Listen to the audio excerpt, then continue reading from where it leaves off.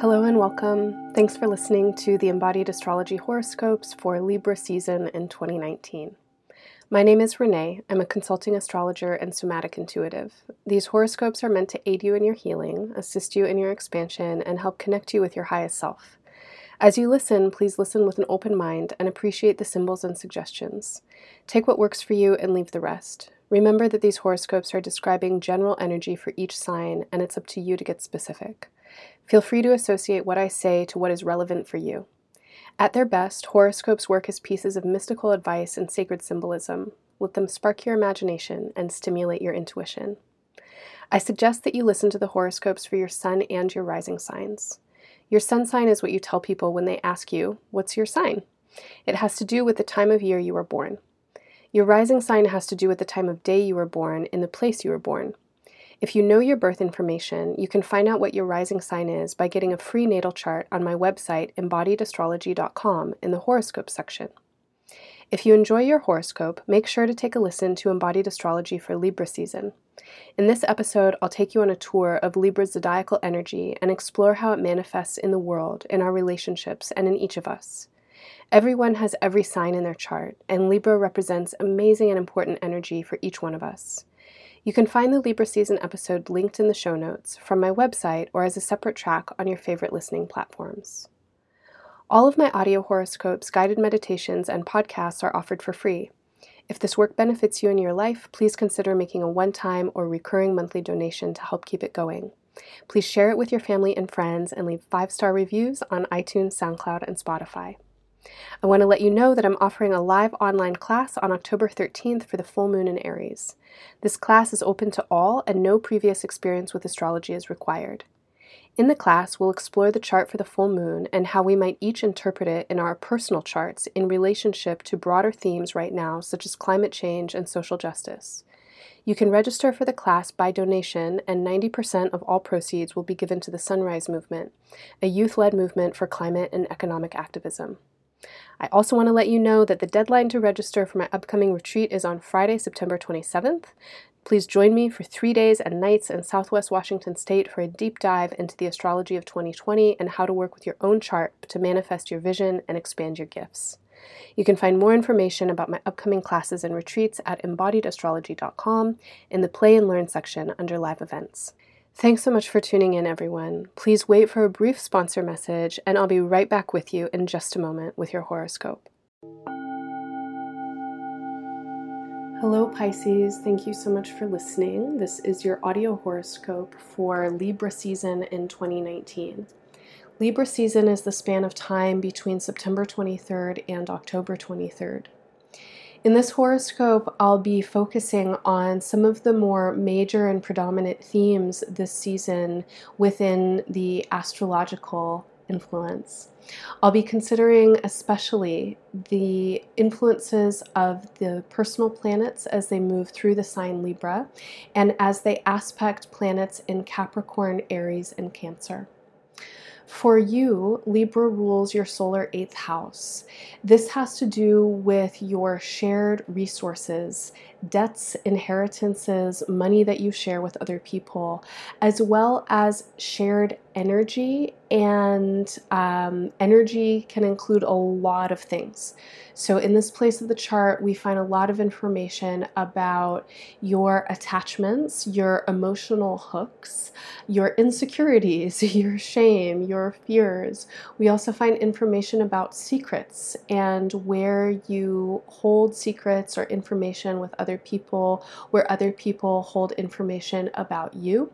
We find information about subtext of the emotional experiences that you share with others. These are like kind of subliminal happenings where you might feel persuaded or manipulated, or where you might be unconsciously or subconsciously relating with others emotionally. Finally, this place in the chart has a lot to do with endings and how we work with transition in our lives. Cancer rules your solar 5th house. The 5th house corresponds to your creative energy. Your creative energy includes your basic energy and vitality, as well as what you create, what you do with your unique and special perspective and abilities. For some people, this is going to mean your children. You create your children, you raise your children. For everybody, this is going to mean how you use your energy to express yourself and what you care about. Aries rules your solar 2nd house. The 2nd house corresponds to your values and value systems and your valuables. This has to do with your self-esteem, your ability to accumulate and earn the resources that you need, your value systems, what you think is important to accumulate and earn, and then your valuables, your liquid assets, and your personal finances. Finally, Capricorn rules your solar 11th house. The 11th house has to do with future outcomes, your hopes, your worries, your fears, for how you express yourself in the world, for your children. It has to do with larger social circumstances and how you connect with the larger social group. Throughout this month of Libra season, it seems to me like you're wrestling with some important choices and experiences. There may be significant hopes or fears that you are in relationship with that have to do with your future and potentially with your children's future. You're reaching a place where choices must be made, and I think you're trying to figure out what the best choices that you can make are, how to care for what's important to you, and on some level, you're wrestling with what is important to you. Values change. What's important to you now might not be important to you in 5 or 10 years. So I really want to encourage you to think deeply about this question of value and importance. I want to encourage you to consider as deeply as you can your children, if you have them, the children in general, any future generations, people who are younger than you, no matter how young you might be. And I want you to consider your vitality and your happiness. These should be your utmost priorities. Your ability to express yourself and to live in a way that is personally satisfying, your alignment and integrity with your own heart, with what really wants to be expressed through you when you are at your best. And I don't know what that means for you, but I know the feeling of it. And the feeling of it is heart expansion. It's feeling proud of yourself. It's feeling like you have something that you want to be giving, that you want to be doing, that you're interested in. Please don't shut those interests or your enthusiasm or your energy into a formula or into a box. If what you love doing doesn't fit into societal norms of career options, find ways and times to do it in a manner that is consensual, that is safe, but give yourself time.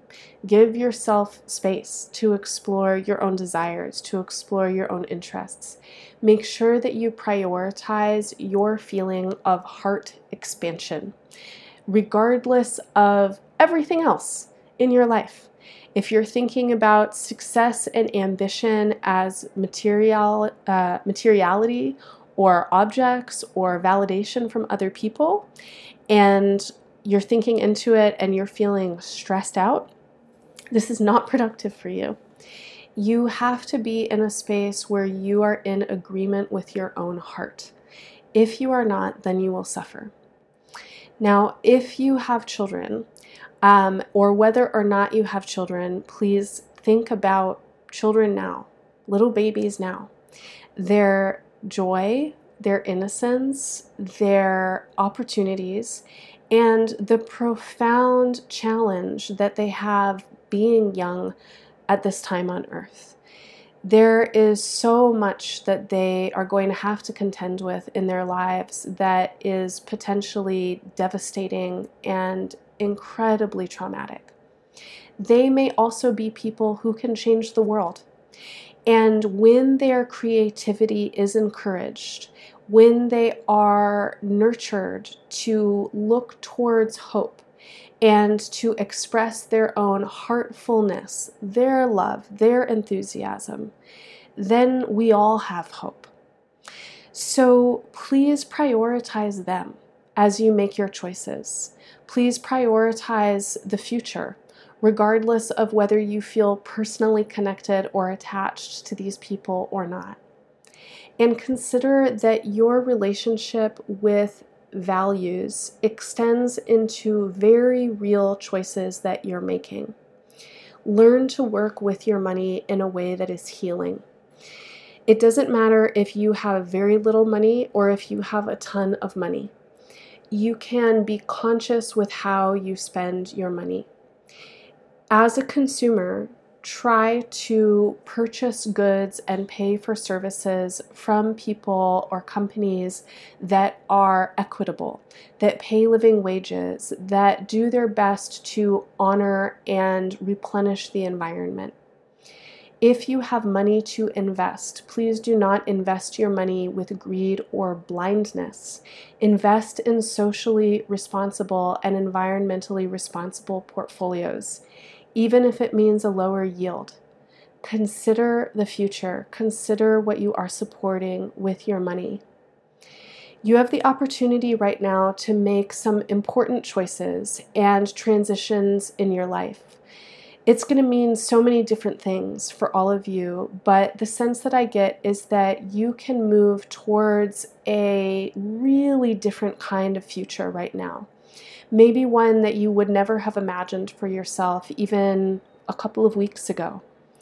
As you contend with your choices, hold them with as much care and consideration for all who are involved as you possibly can.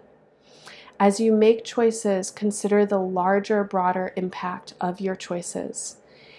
If you can talk to other people about the choices that you're making and the considerations that you're holding, do. Talk to people at work, talk to people who you live with, talk to people that you're sitting next to on the bus. Try and engage other people with these questions of value, of what's important in the world. That's what I have for you for now, Pisces. I hope that this message is interesting and helpful in this month ahead. If you'd like to know more about astrology, please become a subscriber.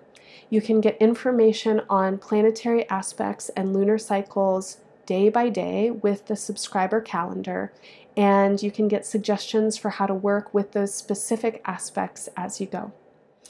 Thank you so much for listening. I wish you all the best in Libra season and beyond. Bye for now.